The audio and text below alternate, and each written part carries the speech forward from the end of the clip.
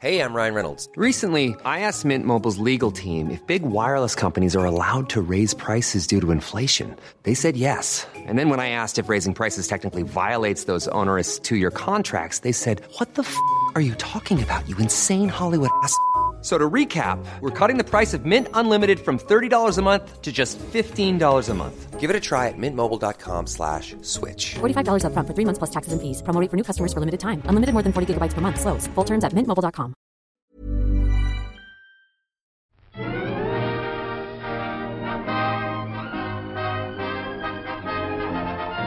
Hello, and welcome to another episode of Bob by the Popcorn. I'm Emily. And I'm Alessandra. And today, we are talking about two movies. We're talking about The Fabelmans and The Banshees of Inisherin. The only thing that ties these two movies together is an unexpected pet in the form of a miniature donkey and a monkey. So, oh my gosh, you're right. There's nothing else that makes these movies any way related. We just watched them, and they're probably going to get nominated for some Oscars at least. So we have to talk about them. I mean, yeah, we're kind of shooting in the dark right now until the nominations come out. But you're right; these are probably going to get nominated for something. Like, they have a ton of other awards that they've won under their belt. So it's definitely going to be one of the contenders for something. Yeah, so I saw Banshees first, if you want to talk about that first. Sure. Banshees is a lot more prevalent, Fresh. current, fresh In your head? fresh in my brain. So we could definitely do that one first. I feel like it's been like a month since I saw this movie, though. Like, seriously. Yeah, I think it's been like a month since I've seen The Fabelmans, dude. Oh, no. That's not true. It's only been like a week and a half.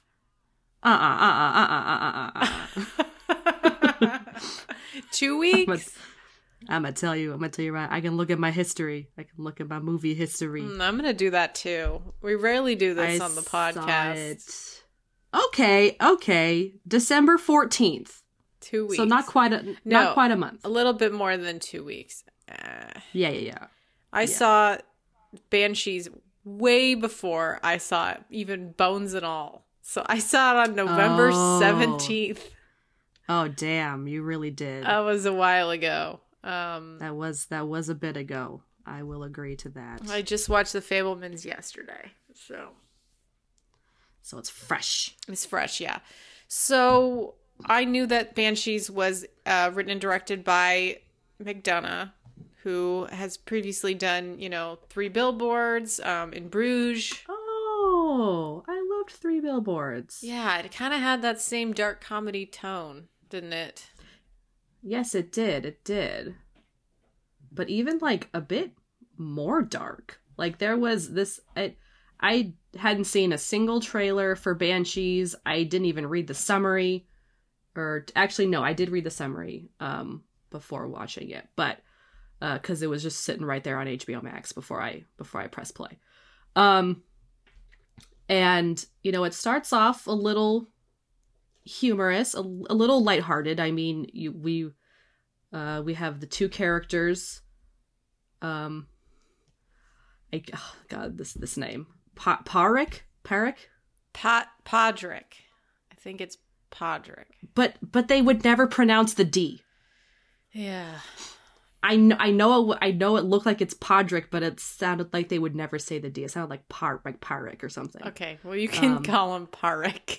We have Colin Farrell, and then we have Brendan Gleeson. Colm. Brendan Gleeson. Yeah. And then also the sister of Siobhan. Yeah, Siobhan. Yeah, of Colin Farrell. She's amazing. Yeah, Carrie Condon. Have I seen anything else with her in it? I think so. Like, I definitely recognize her. She is amazing. Truly. She was in 3 Billboards as well. Okay. She's also the voice for Friday. The voice for Friday! Oh, cool. That's great. Wow.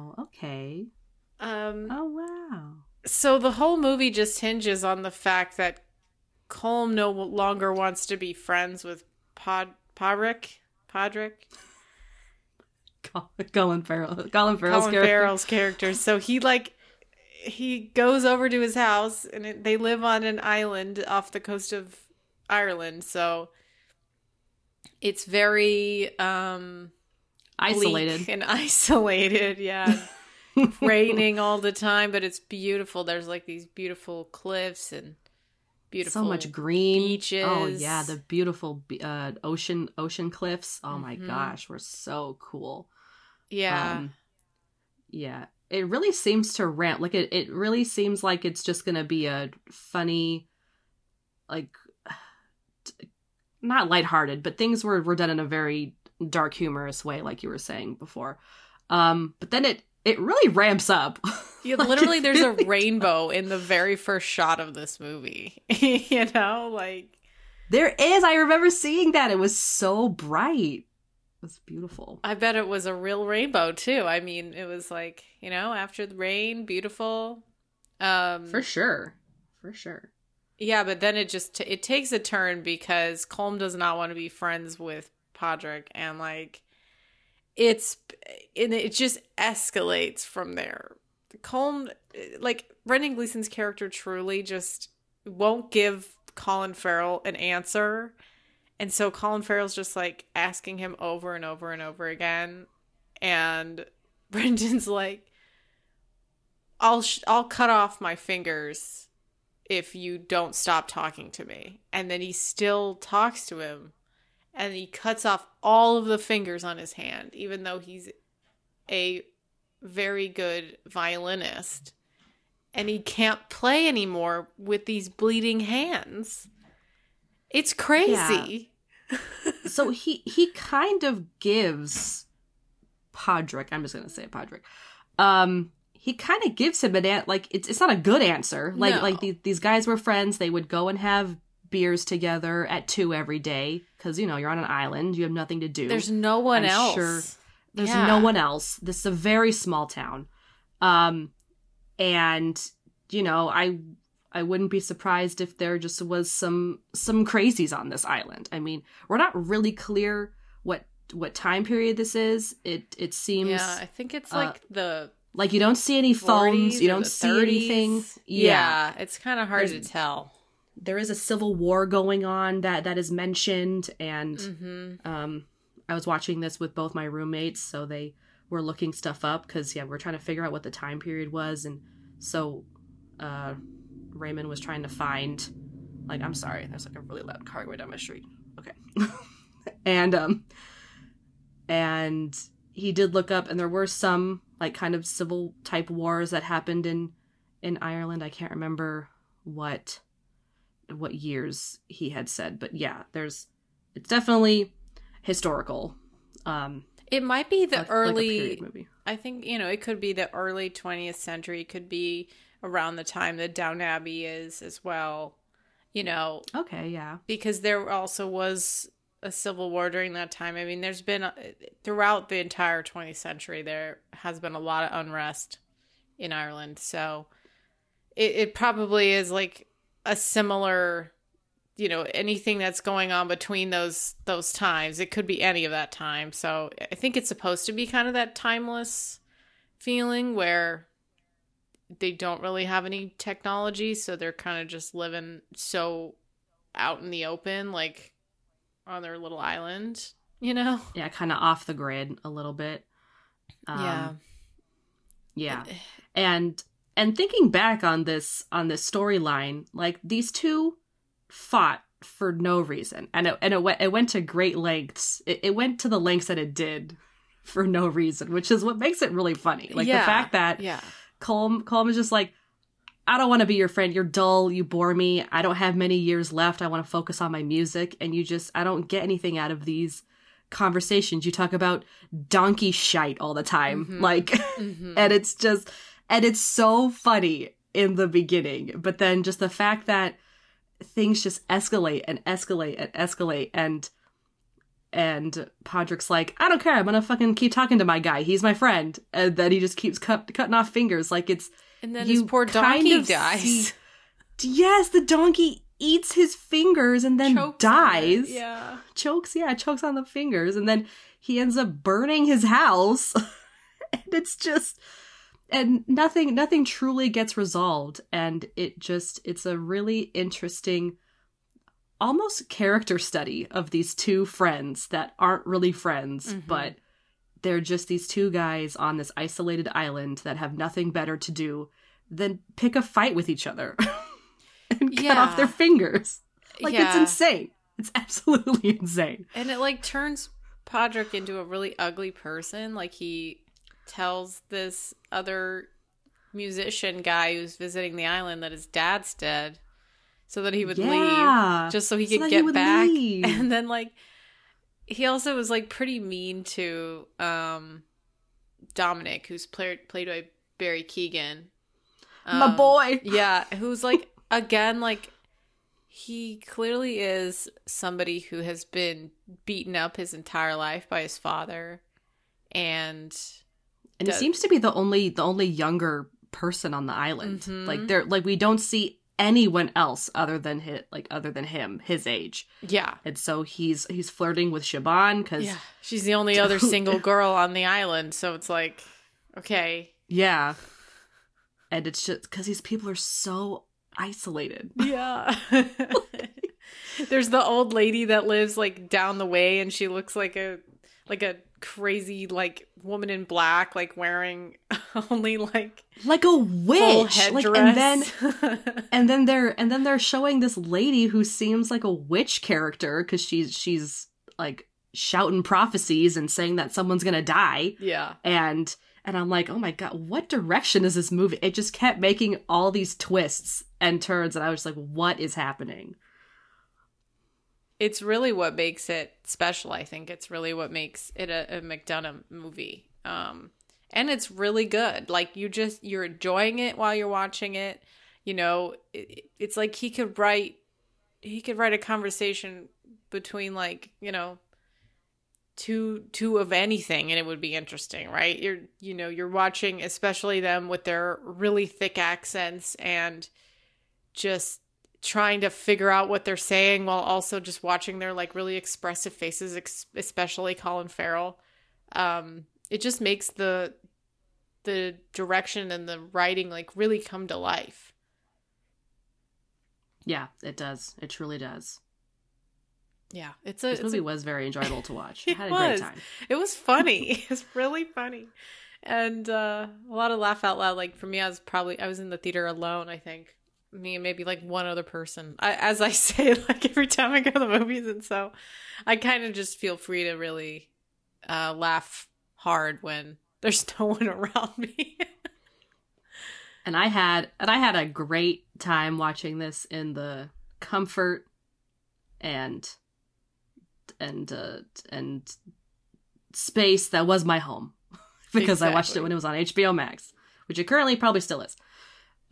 Yes, but got to watch it on my nice TV with my roommates and not spend any money on it, even though I have a A-list. But yeah. I'm just gonna look at some of this trivia because what else is more to say about this movie? Like, it's so hard to talk about because it's so specific. It's like, oh, it's really good. That's, like, all I can say about it. It's enjoyable. Oh my gosh, the tagline's hilarious. It's called "Everything Was Fine Yesterday." Oh, it's amazing. I love that. Oh, that's so good. Okay, all of the main characters' sweaters were made by the same elderly man who knit them by hand specifically for the film. He also knit doubles for each sweater. He was not present on set and did not meet the actors prior to creating pieces for them. Oh, that's so cute. I love it. And they made the J.J. Divine Public House just for the production, which was on Achill Island in County Mayo. The bar? Yeah, the bar. And it says, since a planning permit had not been acquired, the pub had to be demolished when the film wrapped. Oh, really? Okay. It was just like a and front. then and then we did the Banshees of Inisherin is is referenced in the movie. Mm-hmm. It is the title of the violin piece that Colm writes. And it's a very beautiful piece. Yeah, and he also says like to Podrick, he's like, well, I called it Banshees because there's no Banshees here at all. It just sounded really fun with the alliterative S's and everything, with the shish and like Inisherin and also Banshees. And then he's like, that's it. That's why it's called that. I was like, yeah, that's why it's called that. It's like the title is also a joke just because it's fun to say. It's just like so. It's very this movie McDonough. Is so well thought out, yet just carefree. Yes, I know. I don't know how it can be both those things, but it is. It is. My brother reviewed this, and he said that the Civil War is kind of the allegory for the film, that like you said, it doesn't really resolve, and they just keep, having a spat in which one person doesn't want to have the spat, and then the other person's like, well, I'm going to do something if you don't stop talking to me. And like, it's kind of like it really also fucks up every like thing on the island, like he can't be sitting next to him or talking to him. He has to try to be interesting. Like when he got drunk. And and everyone else in town has to get involved. Everyone's like, "Oh, we're hearing that you guys are rowing. You guys rowing?" Yeah, like, I don't think we're rowing. Like the beginning was so funny. Oh, we're having just a like, row?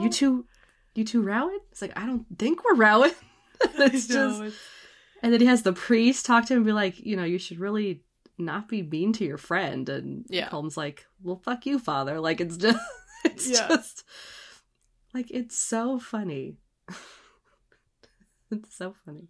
I did like when he got drunk and he was being really mean to Colm, and he was like just yelling at him or something, and he was super drunk, and then he was like, well, now I kind of like him now. Yeah, that was the most interesting he's been lately. He did say in the beginning of the movie that he tended to only like him when he was drunk because he was more interesting. Yeah. Yeah. It just like really gets into your head when someone doesn't like you. And so it's just like, what would that be like? And what would that be like on an isolated place with only like a handful of people? If you like really don't like someone and you're just like, I don't want to talk to you anymore. And you're seeing them every day, Well, yeah, and everyone on the island seemed fairly friendly with each other, but you have to have that one person, that one best friend. And Colin Farrell's character had to start talking to Dominic, and Dominic's the only young one, and he's really annoying and just brings up inappropriate things all the time. Yeah, and so it's just like he has to settle for Dominic, and he's like, this sucks. I don't want to be here. All four of the top billed actors, Gleeson, Farrell, Condon, and Keegan, are actually from Ireland, so that's great. And also there's other like funny trivia, like Barry Keoghan and Colin Farrell lived in the same apartment, and apparently Barry Keoghan like annoyed Colin Farrell. Oh, sure. A lot. Sure. Just leaving messes, and it says eating all of Farrell's favorite cereal. Oh boy. Sounds like something Barry Keoghan would do. And Brendan Gleeson is an actual fiddle player in real life. He's very skilled, apparently. Really? Oh, I love that. Yeah. The lady who owned the shop was pretty funny too. She was always asking for news. Oh my gosh. Because she's far away from everyone. She doesn't get any of the gossip, the tea. And she gets mad at people who don't bring her the news. It's so funny. Yeah, but then Podrick was like talking right in front of the guy. He was like, I heard that Dominic got beat up real bad by his dad, who's standing right next to him. And then he gets smacked.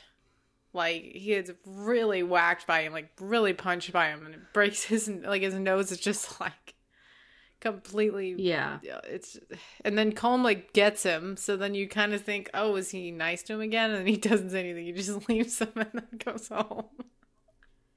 I know Colm will do nice things for Podrick, but then go back to being like, "Don't talk to me." So it's very confusing for Podrick's character because he's a little dim, Yeah, and Yeah. and so when he's being treated nicely by someone who was at one point his friend, he thinks, "Okay, maybe we're okay," and then they'd have a seemingly fine conversation. yeah. But then Colm will cut off another finger. Like it's just Anyway.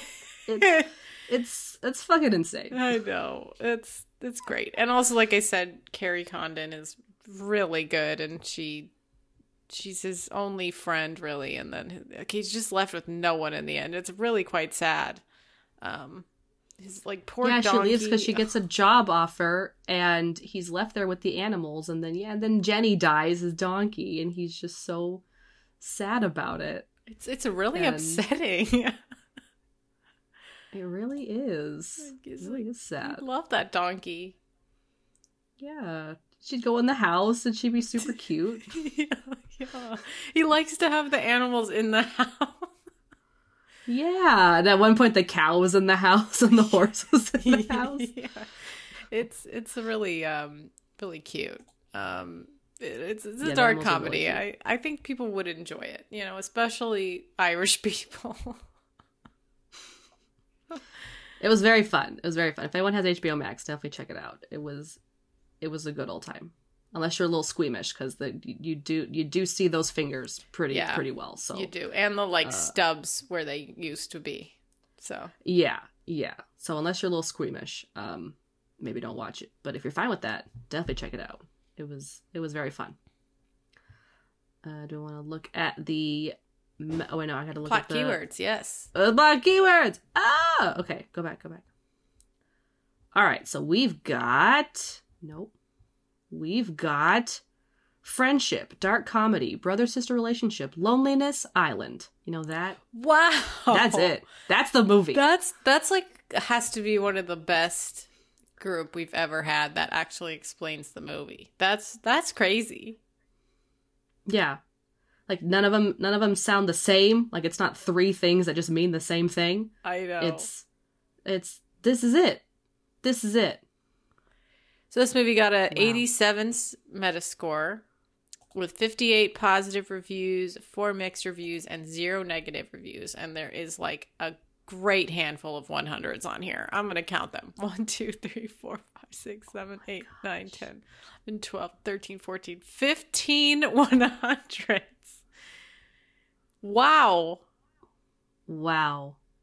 And the lowest is 50. All the mixed reviews are 50. So there's only 4 of them, but you get 4 to choose from, Emily.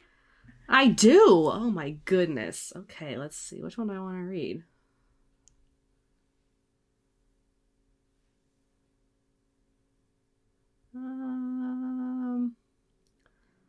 Well, I like this one is true. Let's see.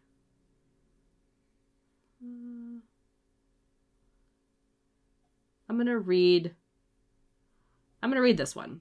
The San Francisco Chronicle. The best thing about the Banshees of Inisherin is Carrie Condon as Podrick's sister, an intelligent woman with an even temperament and a good sense of humor who finds herself marooned in the wrong part of Ireland and in the wrong half of the 20th century. Okay. That was the only thing nice they had to say about the movie. I guess so. That's it. I'm going to read the 83, The Consequence by Paulo Ragusa, my brother. As an allegory to Civil War, it's well-worked and deeply thoughtful, but overall the film leaves a slightly bitter taste and, perhaps purposefully, lacks some of the final third conviction that McDonagh has achieved so often in his stage and film work. Okay. Thank you, Paulo. Thank you, Paulo. I gotta pick one of these 15 100s. Yeah, dude. Oh, goodness gracious.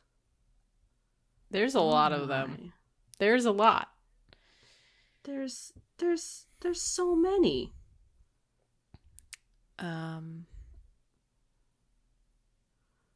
Okay, I'll read the Cineview 100. The Banshees of Inisherin is a beautifully shot and deftly played comedy. It is at once masterful, surprisingly poignant, and profound. It's a portrait of a friendship faltering, ultimately proves how vital friendship actually is, how vulnerable and naked we are without it. Wow. Okay. Okay, are we done with this movie? I think so. Do you want to take a break before we start talking about the Fablemans? Yeah. All right, let's do it. There's never been a faster or easier way to start your weight loss journey than with PlushCare. PlushCare accepts most insurance plans and gives you online access to board-certified physicians who can prescribe FDA-approved weight loss medications like Wegovy and Zepbound for those who qualify. Take charge of your health and speak with a board-certified physician about a weight loss plan that's right for you. Get started today at plushcare.com/weight loss. That's plushcare.com/weight loss. plushcare.com/weight loss. Hey, Dave. Yeah, Randy. Since we founded Bombas, we've always said our socks, underwear, and T-shirts are super soft. Any new ideas? Maybe sublimely soft. Or disgustingly cozy. Wait, what? I got it. Bombas. Absurdly comfortable essentials for yourself And for those facing homelessness. because one purchased equals one donated. Wow, did we just write an ad? Yes. Bombas. Big comfort for everyone. Go to bombas.com/ACAST and use code ACAST for 20% off your first purchase.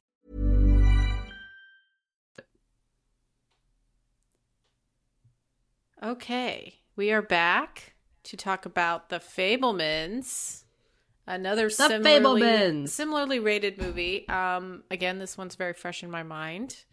Steven Directed by Spielberg. Steven Spielberg and written by Steven Spielberg and Tony Kushner. What else has Tony worked on? A lot of other Steven Spielberg movies, including West Side Story and, Angels in America, Lincoln, Munich. A lot of stuff. Nice. Very nice. Really good writer. This movie cemented, to me, Steven Spielberg is in like an era of reflection, obviously, but also just like the grandeur of his movies are unlike movies today. And I feel like this movie particularly was made in a way that just feels like movies are not made this way anymore, you know? Mm-hmm. Yeah, it had a certain, like, I really liked that we got to see Sammy actually put things together. It was all very intricate and like hands-on, like I don't know. It Like was filmmaking? Yeah. Yeah, like the film. Yeah, like what they were just literally throwing dust at his sister's faces to to get it on camera, and it was very fun to watch those scenes. Like just him, like with especially with the one with all of his friends, the war one. That one was. It was really fun. And he got to be the director for that guy.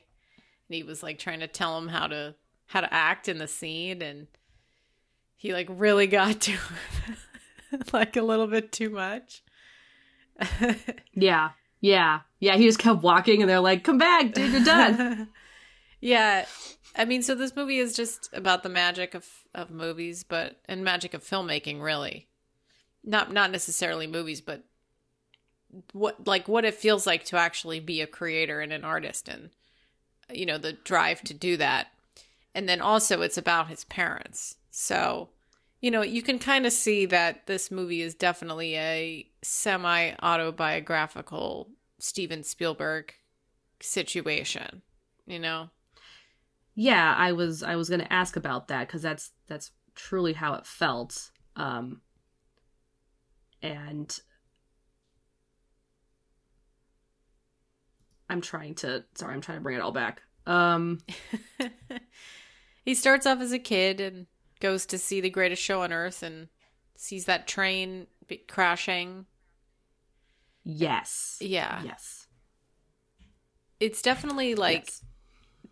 showing like the that time period as well, and you know, a specific family, and writing them to be actual real people, you know, and it does that very well. It's very successful in creating this world that they live in, you know?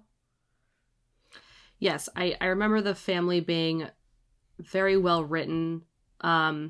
Michelle Williams' character would annoy me sometimes, but they were still like a really good unit. They had great chemistry, and they had, you know, a lot of really great scenes together, very, very strong, very impactful scenes together. And yeah, kind of seeing how all of this started, like as you were saying, as a kid, he was scared to go into the movie because, you know, it could be loud, it's dark in there, you know, he's a kid, he doesn't really know what to expect, really. This is kind of the beginning sort of movies in a way. I know there were a lot of silent films, and there were a lot of, but it's not as common as it is these days. Like probably still back in this time. And seeing that train crash and just being completely enamored by it, and then being able to kind of mimic it in a way, just shows like just he just wanted to see the crash. He's a kid. He likes seeing things, you know, hit each other and you know, fall over. Yeah.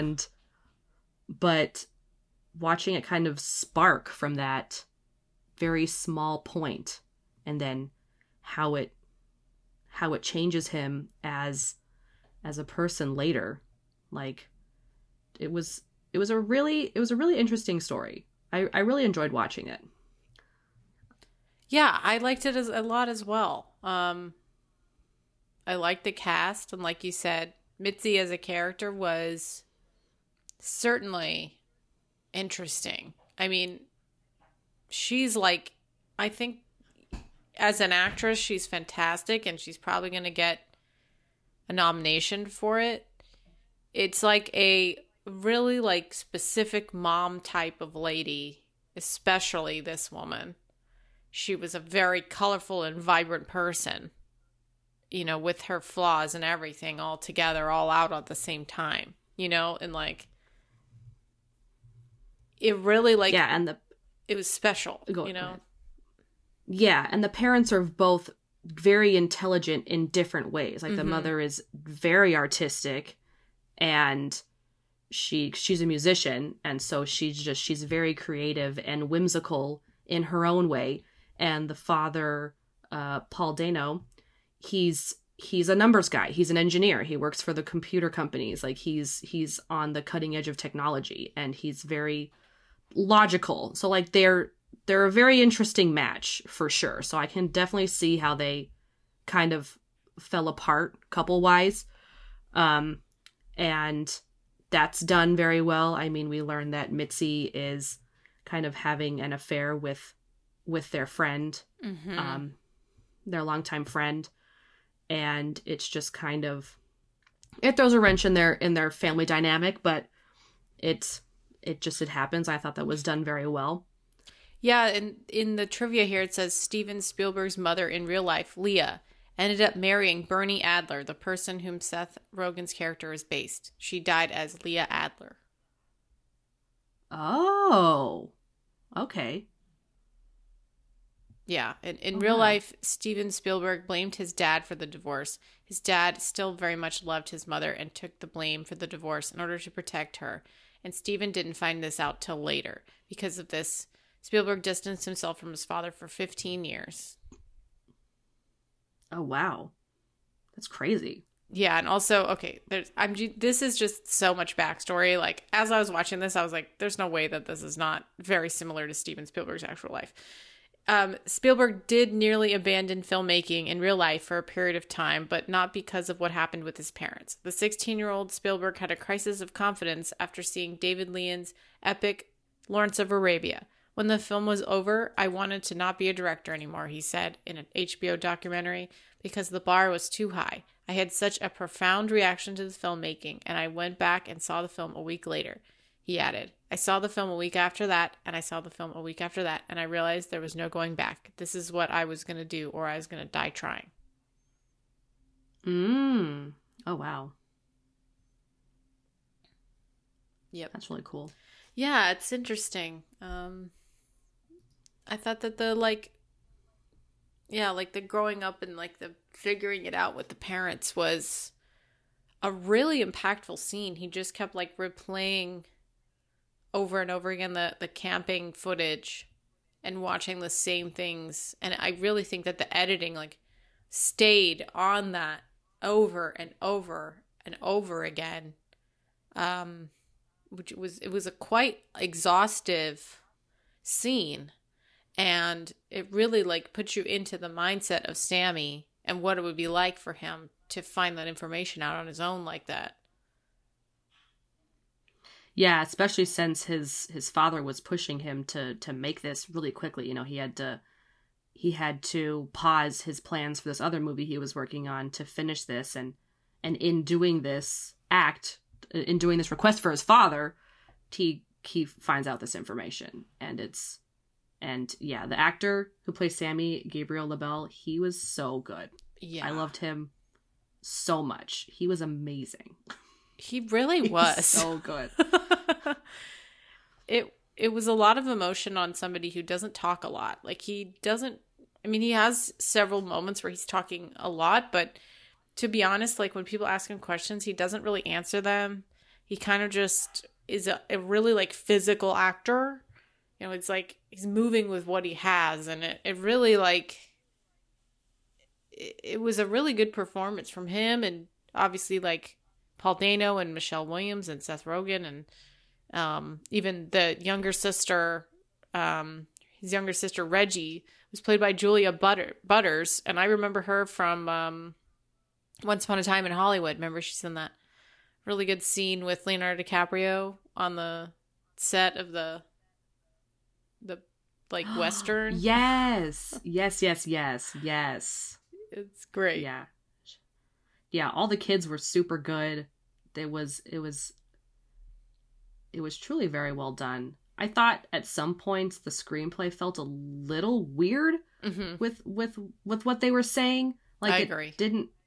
It didn't seem natural at some points. Like, I understand these kids are all very smart. They have two very smart, intelligent parents, and you know, they're probably very intuitive and observant in their own way, but I just thought that some of the things they would say just felt a little off. But other than that, and then Mitzi's character annoying me, I still very much enjoyed this film. Yeah, I agree with you. The screenplay felt kind of like when you're remembering like a dream or something, or like remembering memories of things that are happening, but you can't really quite say the actual exactly words. What happened. Yes, that's like what it's it feels. It's like a heightened memory. Yeah, maybe in a way. Have I really tapped in on that one with the memory? Did you find the words? I think you did. Yeah, because this whole movie kind of felt like it was all very dreamlike, and especially with the uncle, like that whole scene. That scene was weird. I know, that's what I'm saying. Like, it felt like it was like remembering moments and feelings, and like, but the words were like jumbled. You know what I mean? Yeah, the words weren't quite right. I swear to God, this is what Steven Spielberg's making us do. And then that girl he dated in the high school, my God. Oh my God. That scene was a freak. Jesus. Oh my God. She was hilarious. Like, she was really funny. I was just laughing out loud so much. All the high school scenes were great because you really just, you get a really quick sense of who these people are, but there's still a little bit of story in the smallest part of the movie. I mean, it's the end. that they show up, but there's another entire universe of this high school that we've just been dropped in on, you know, and it was like so That's successful. very true. Yes, we span such a big length of time, and a lot of information is given to us, and it's paced out very well. The only scene that kind of, again, felt odd was in the hallway after they watched the beach edit that he made. And he made that one kid look like a jackass, and then the other kid look like a hero. Yeah. And the kid and the popular boy comes in, and he's like, "Why did you make me look like that?" Yeah. And I wanted that scene to be a bit more impactful, and I just didn't think it was. Like, again, it might have been the screenplay of what they were saying. Like, I don't quite remember it, but I just remember it. I remember feeling like it fell flat a little bit, and I wanted a little bit more from that, because he was like making a genuine connection with this kid when they were bullying him the whole time, and I don't know. Those are just my thoughts.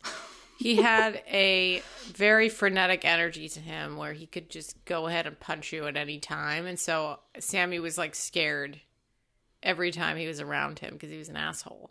And this guy was just like really going through some emotional shit.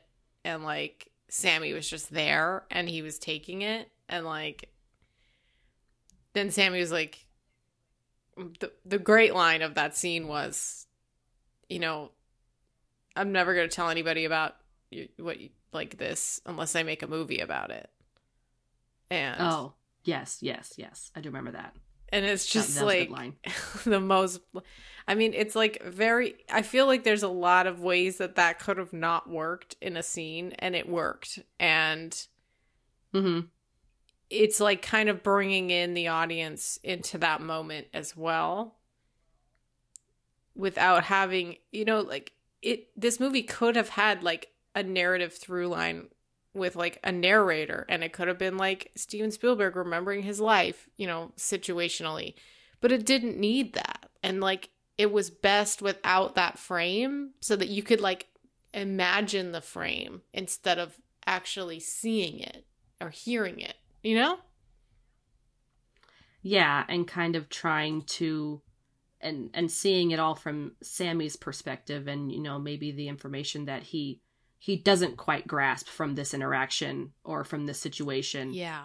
But it's just all laid out for you to piece together as you wish. Yeah.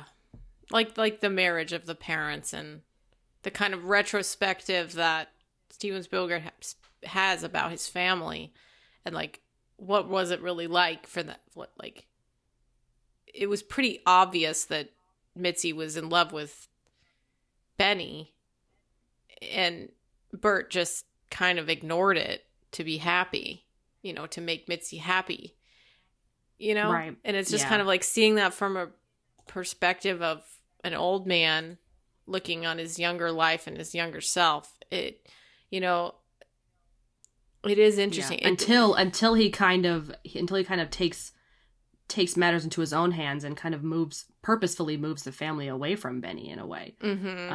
Yeah. Because every job Bert was able to get, he was able to get a job for Benny as well, because they both worked in the same field and they worked together. But, you know, at some point he's like, well, maybe things will be better. You know, he's trying to be happy, like knowing that Mitzi and Benny are seeing each other, and maybe he's like, maybe we can kind of fix this if we just get away from Benny. But then things just kind of spiral and get worse. And it's paced out very well, that whole situation that happened. Yeah, and I'm like glad Steven Spielberg has made this for himself, and it could have been really presumptuous. It could have been, you know, really could have been corny. It could have been really corny. It could have been a lot of things, and it wasn't. It was really good. It was like a good movie as it was, you know? Yeah. For sure. I mean, there's a lot of movies about filmmaking. There's literally an entire gallery here on the IMDb.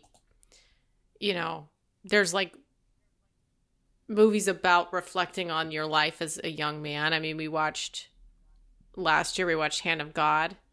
That one was also kind of like, that was a coming of age for the director Paulo Sorrentino as well, and in defining filmmaking. And then, you know, there's like Cinema Paradiso, there's other, like, you know, there's just like a grand reflection of these directors right now who are older. I mean, some of them are younger than you know, Spielberg, but they're still like reflecting on movies and like why they got into movies. And I think we're in like an interesting thread at the moment. Yeah. And it also has that, like you said, that cutting and making movies from scratch when it was like harder to do so, when you had to get a really nice camera that was really expensive. And now you can just do it on your phone. And it's just a different way of looking at filmmaking. And so like there's the purists of film and like using actual film to film them instead of digital. And like grasping onto those like nostalgic things that these filmmakers are remembering when they could make movies like this. And now it's kind of like a little bit too, like, I think that they're like, oh, the magic of this is like flying away, you know, like we need to remember what it was like for these filmmakers, you know? Yeah, I think it definitely had a certain bringing it back an homage to practical effects, and back to the more, you had to really get creative to get those scenes with limited resources. Like, you know, we have a lot of computer based CG and stuff kind of happening these days, and I will always appreciate, you know, filmmakers and like talented artists who will kind of go back to the practical effects and puppetry and miniatures and all those things, because it just you can really tell a difference. Like it has a certain look to it, and it really intensifies the story sometimes. Yeah, it grounds it, makes it more real and rich, I guess. And you know, this movie definitely was not without its flaws, but I thought it was like, again, like a really nice late career move for Spielberg. It's fun, and coming after West Side Story, which was extremely epic, this one is definitely a lot more calm and methodical. You know, a nice change of pace. Yeah, it's like a good follow-up to West Side Story, which, again, I was talking about that recently. That movie is amazing. Like, oh my God. I was thinking about it. The West Side Story? Yes. Yeah, it was really good. That was like a 100 in my head. Like a perfect movie. It was so good. It was so good. It was so good. Anyway, I already read some trivia, so we can probably move on. Oh, I also wanted to say that the end of the movie was okay. I thought it was an all right ending, but having John Ford being played by David Lynch was pretty hilarious. So that was fun.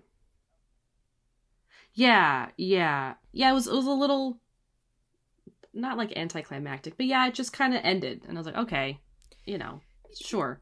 Yeah, and then there was like a could lot have kind of really... ended on something thoughtful.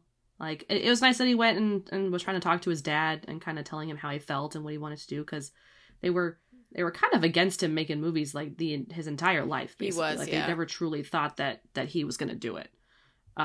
He never saw the reality in which he would be successful.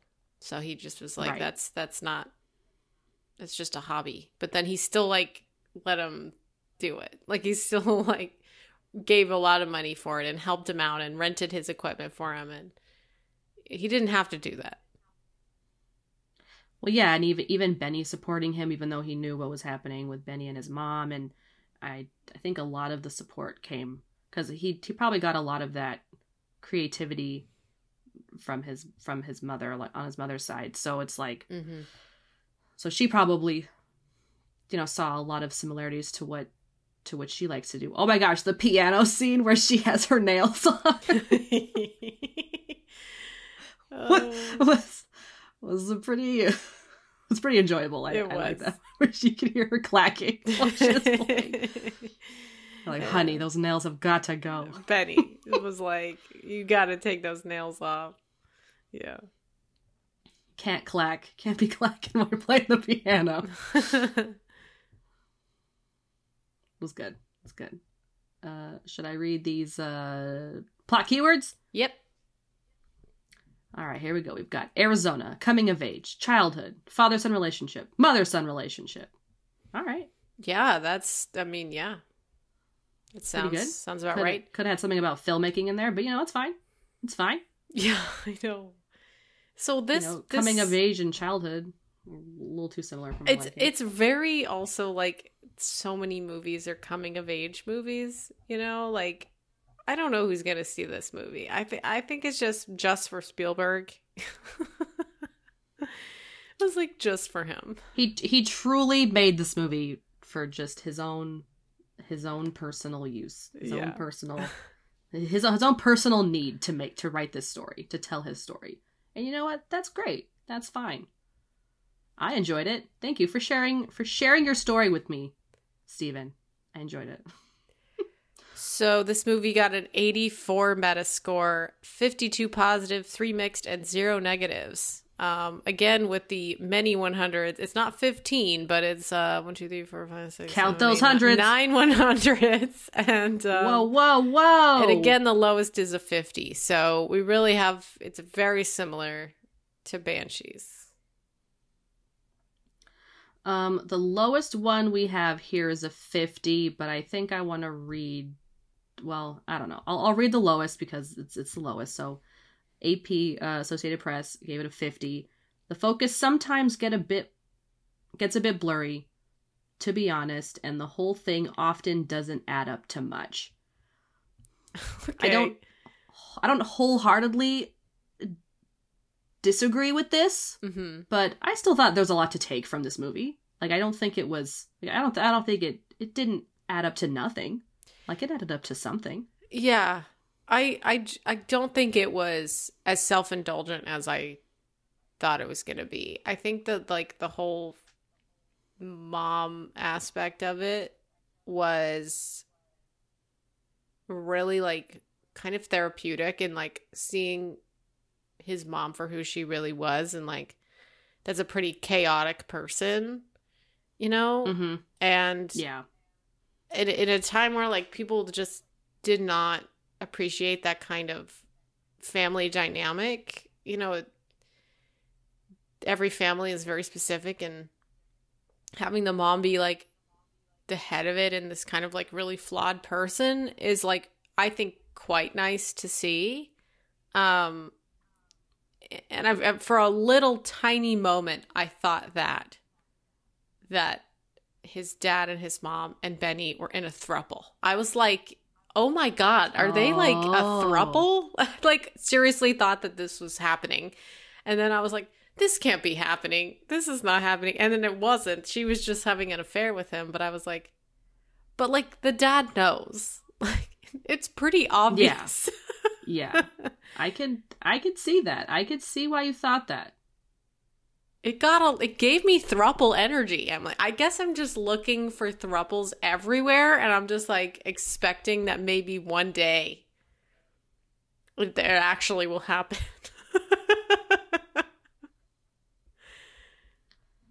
There's a review here from something that I don't think I've ever seen before. The Christian Science Monitor. Yeah, we've seen that before. We have? Okay. Oh yeah. Okay. All right. It's the first I've seen it. Okay, I'm going to read the New Yorker 70. For all its tenderness, empathy, warmth, and verve, The Fabelmans has the feel of myth-making, a feature-length promotional video for an authorized biography of a filmmaker who, far from being self-made, is in any case self-propelled. What's missing is a sense of history. That's interesting, New Yorker. Okay. All right. I'm looking at these 100s. I'll read the Wall Street Journal 80 just before you get to your 100th. It says, understanding that a knockout finish is the most important element, Mr. Spielberg delivers spectacularly in a scene drawn from a real-life meeting. He puts a mischievous twist on his well-earned reputation for sentimental endings by dramatizing an encounter with one of the gods of celluloid. Nice. Okay.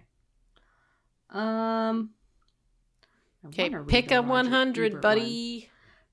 I like this one because it's a little different. So the Screen Crush 100. I hope Spielberg makes 20 more movies, but if this is the last one he ever directed, it would be the perfect career capper, an origin story, a thesis statement, a love letter, a cautionary tale. Like life, it is hilarious at times and pitifully sad at others. From the first scene to the last, it made me lean forward in my seat like Sammy Fabelman at the greatest show on earth. That's cute. Yeah, I think it is cute. I think personally, I don't want this to be Spielberg's last movie. Yeah. I don't think it deserves a 100. I think personally it's more like an 85. Which is kind of what it is. Yeah. I definitely wouldn't have given it a 100.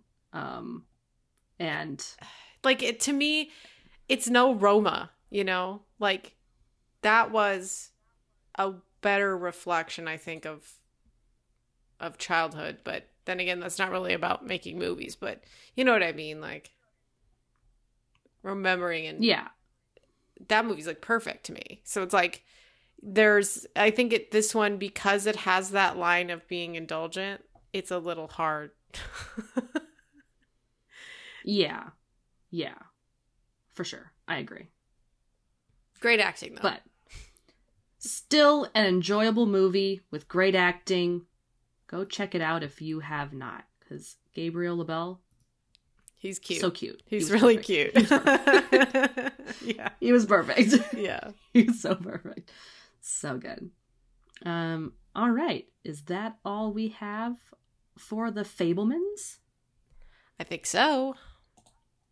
All right. Well, that is it for this episode. If you enjoyed this episode, please rate and review us on Apple Podcasts, Google Podcasts, and Stitcher. We are also on Amazon Music, Spotify, and Acast. We are also on IMDb now, so please go check that out and leave us a review there. And if you want to email us and say hello, you can do that at allbythepopcornpodcast@gmail.com. And you can follow our social media. We have Instagram, Facebook, TikTok, and YouTube. Just search All By The Popcorn or All By The Popcorn Podcast. And we also have some merch, so please check that out. But thank you so much for listening, and we'll talk to you in the next one. Goodbye. Bye.